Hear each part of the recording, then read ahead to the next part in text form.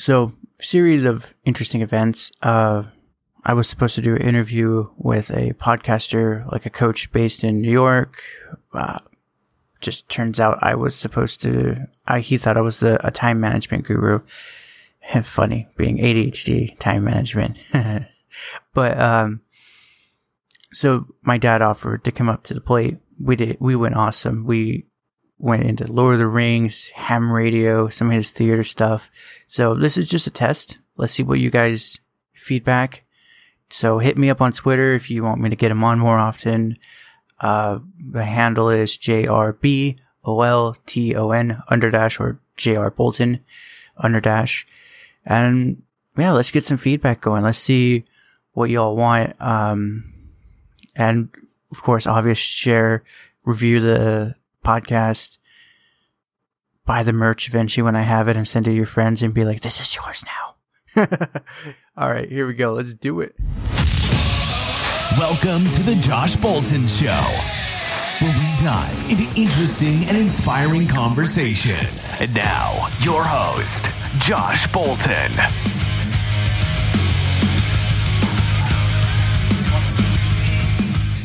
We will see a world of pure imagination.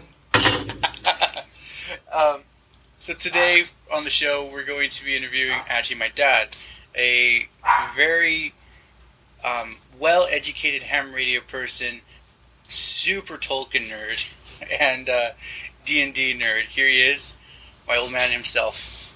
Good evening. My name is Bruce, and I'm being interviewed by, well, the one and only Josh Bolton of the Josh Bolton Show.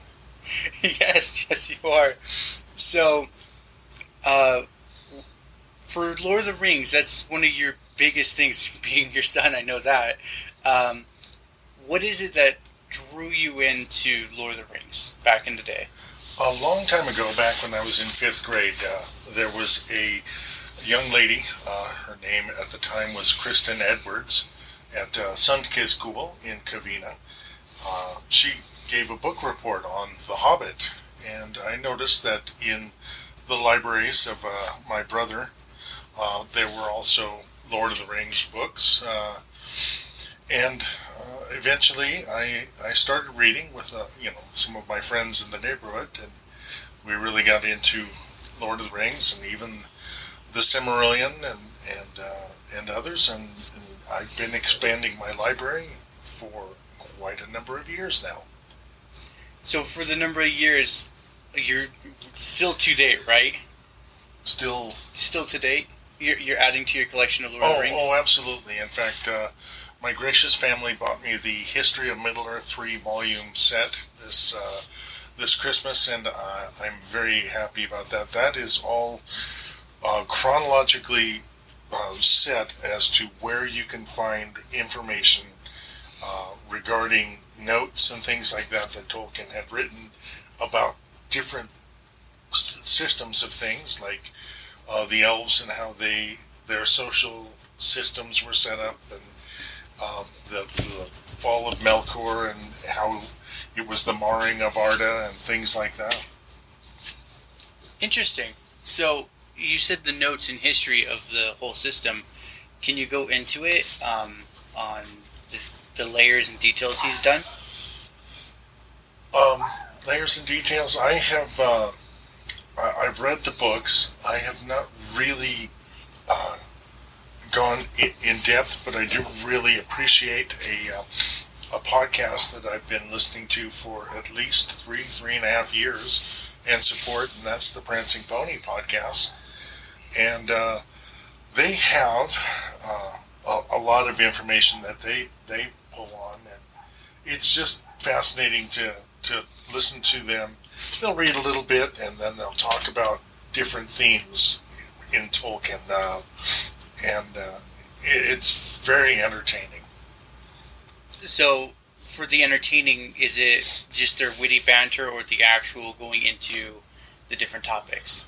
The witty banter is a great draw of it, in that it's almost like you are sitting in the common room with the Prancing Pony, having a beer, and enjoying just some guys talking, maybe they're local Brelanders or, the big folk, and we're just hobbits that are just sitting there listening to what they have to propound about the land outside.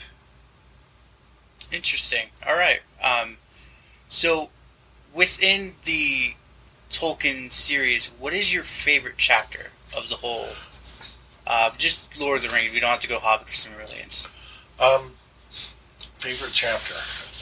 There are 6 books in all of the Lord of the Rings. It was erroneously published in 3 volumes, but if I were to say one particular chapter,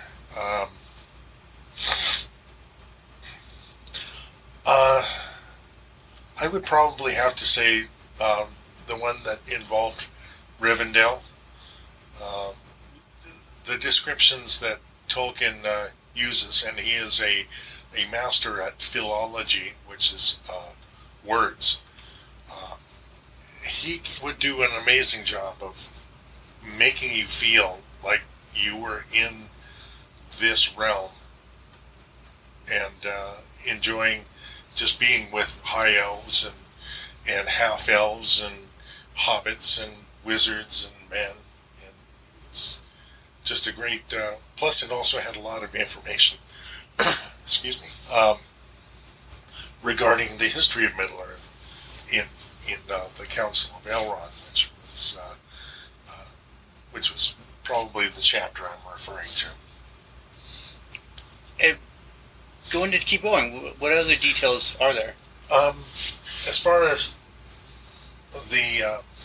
that Rivendell experience, Frodo didn't know that they had gotten there. He had fallen and was nearly dead at the ford of the Bruinen, and he was brought by Glorfindel and the other members of the company, Merry and Pippin and Sam and Aragorn, to Rivendell, and I think the elves came to meet him along the way. But then he recovered. The shard of the Morgul blade that was deep within his chest was somehow eliminated. Whether it was light or it was extracted is still a question that scholars are trying to figure out.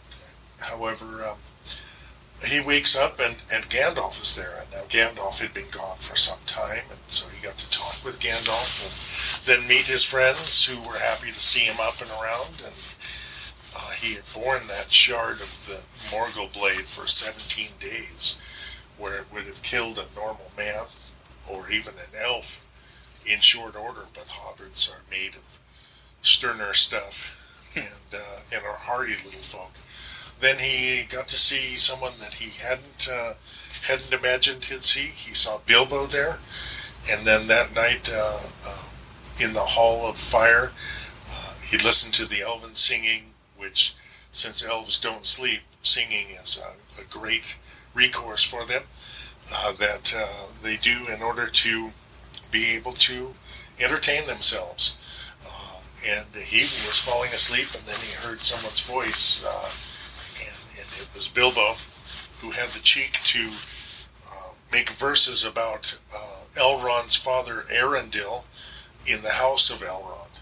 So it was just a fun chapter altogether.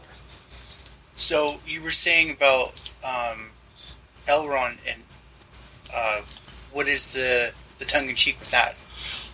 Why would Aragorn have told Bilbo that if he had enough cheek to make verses about Elrond's father? Yes. Okay.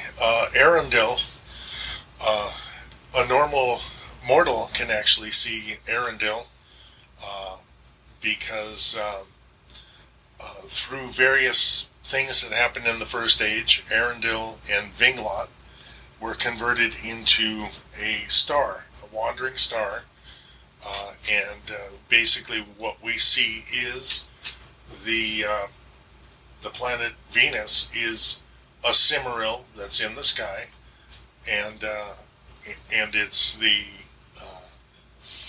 it's on the set upon the starship, the Vinglot, with Arundel as its helmsman.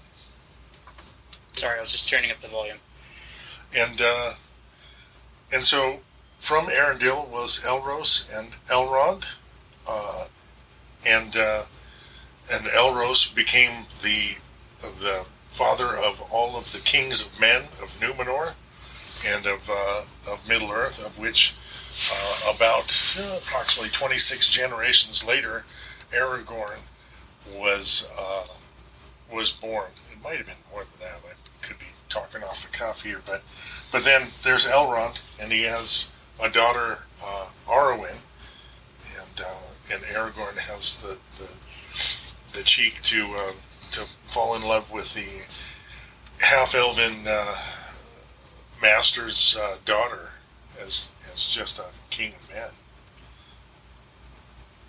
So, for Aragorn's King of Men story, he had to be in the forest, right?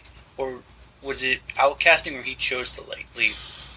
Well, once he fell in love with Arwen, and the task was put on him that he had to unite both the North Kingdom and the South Kingdom under one crown, it was almost like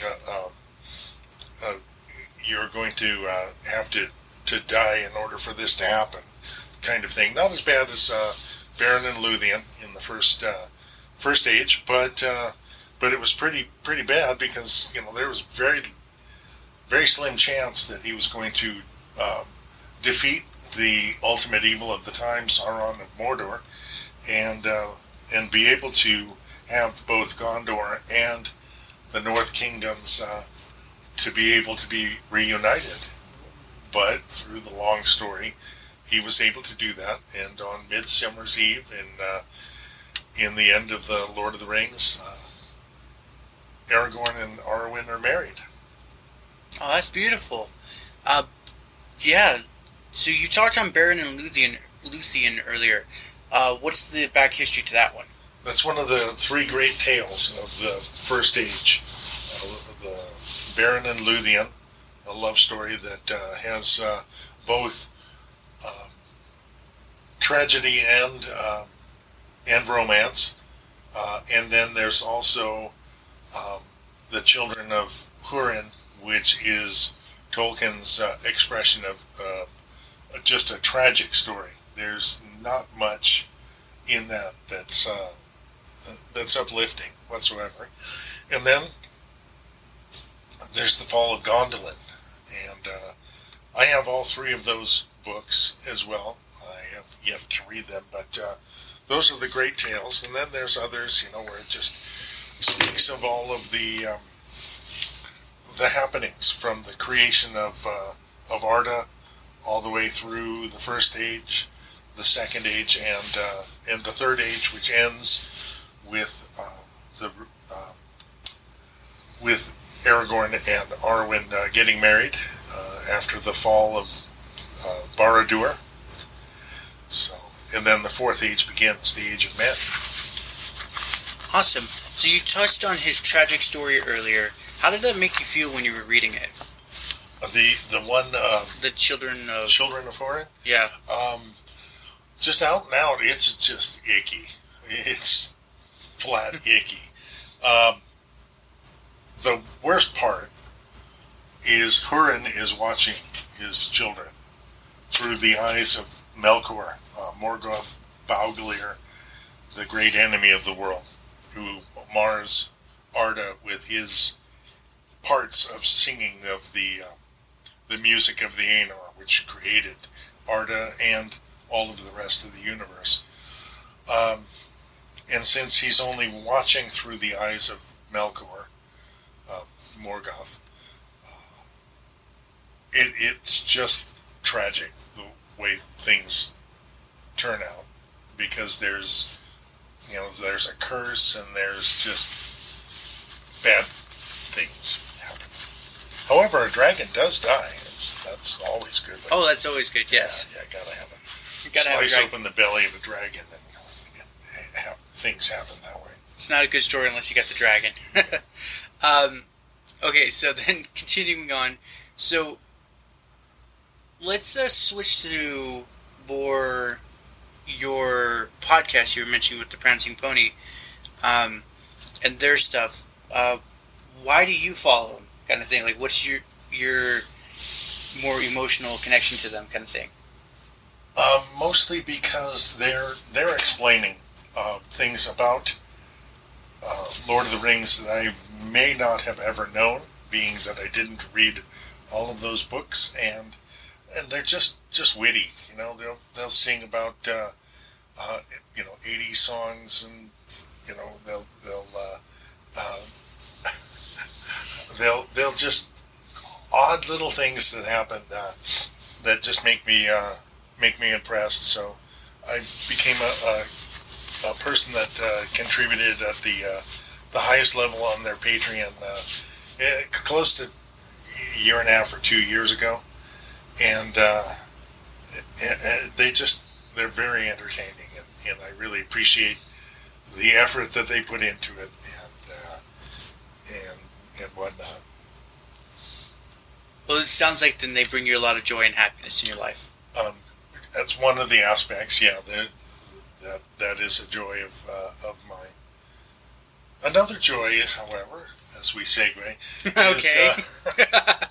is ham radio, and I really appreciate ham radio, and I've had my license now for 10 years. A friend of mine in Oregon, his name's Pat, had told me in 2011 or 2010, oh yeah, you don't have to do the Morse code anymore. All you have to do is take a test. And after 18 years of college, I knew how to take a test, and I made lots of index cards, and I think I got 100% on the test. Maybe missed one.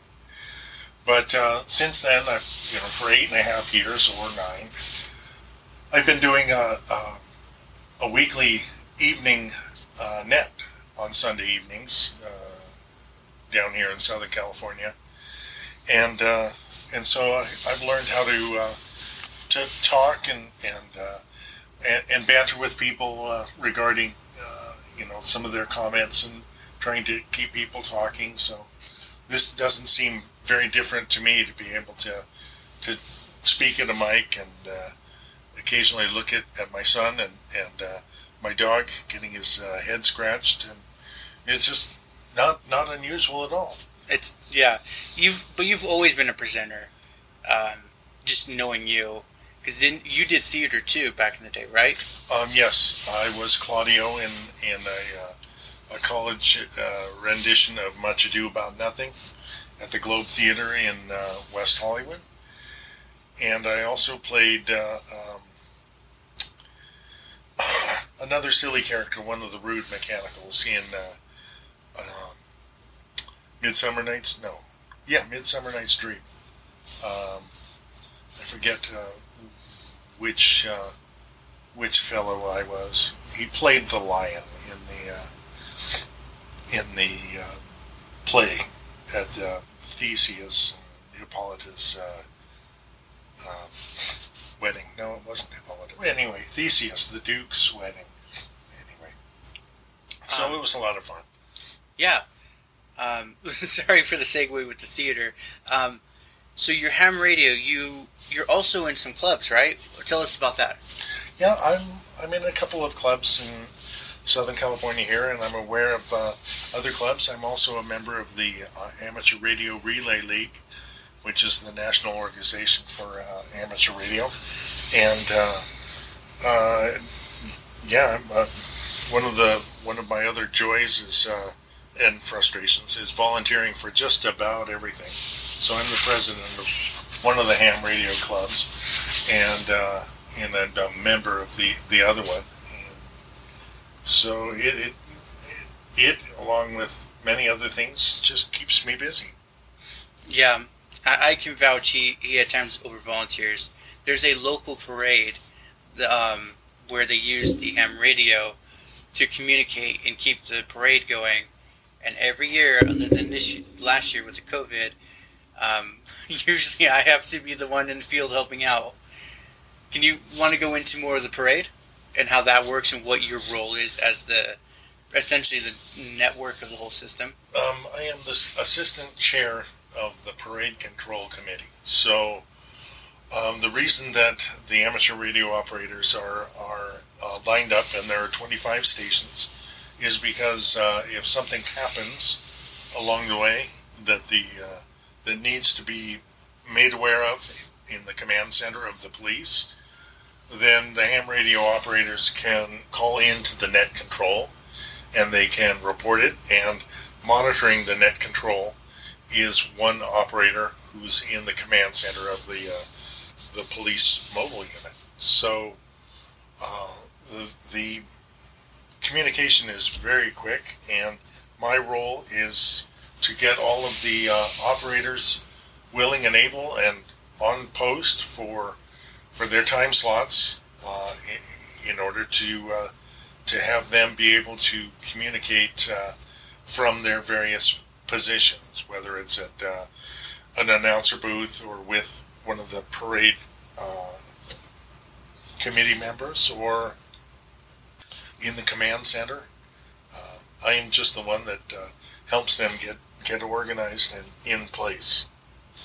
So, like, you're helping them get organized and in place, that you are essentially the network. I would be the organizer. I would be the one that makes sure that all of the communications are set and ready, that everything is ready to go when the whistle blows. So, when, like you said, when the whistle blows, is it more like big events, like terrible terrorist events, or is it more just like a car breaking down on the side of the road? Either of those have to be considered, and there's ways that each is to be dealt with, not to be talked about here in public. Yes, if a car breaks down on the route, then a towing company in the area is quickly notified by one of the members who's standing right nearby the emergency vehicles there, and they go out and they tow the car off to a side street or out of the parade route, however it works out. But it usually works out, though. Oh yeah, there's very few things that go wrong, and the amazing thing about the parade is there's only been 3 times where it actually rained to the point where the parade had to be canceled. I think this coming one will be the 70th annual running of the Christmas parade. So 70 years they've been running this whole parade. Uh-huh. Wow. That's way older than you and me combined. Let me think. No, it's not. Math's not my thing. Let me think. We're over by 16 years, I think. I still think you're like 50 something. So yeah, I still think I'm 15, but well, and I am 50 something, but there are more digits past the 50 than. Okay. Don't let Josh do math anymore. Fired. You know what? That's actually a good run. Let's call it there. Alrighty. I have really enjoyed being on the Josh Bolton Show. And again, I'm Bruce Bolton. And no relation. No other than direct relation. And I hope your listeners have a great day, and I'll be listening soon enough when it gets published. So thank you, Josh, for having me on. I hope to be back soon. Absolutely. Maybe we can talk about travel or something after. With a little wink, nudge, nudge. Yeah, let's do it. Alrighty. All right. Farewell for now. Farewell, everyone. Bye. Hey, you made it to the end. Congratulations. A+ for attention. So yeah, this is, like I said, a test run. Let's see how this works. Your feedback. Hit me up on Twitter. Any questions, comments, critiques, or ideas, hit me up. Let's let's chat kind of thing. All right. Stay awesome. Have a good one.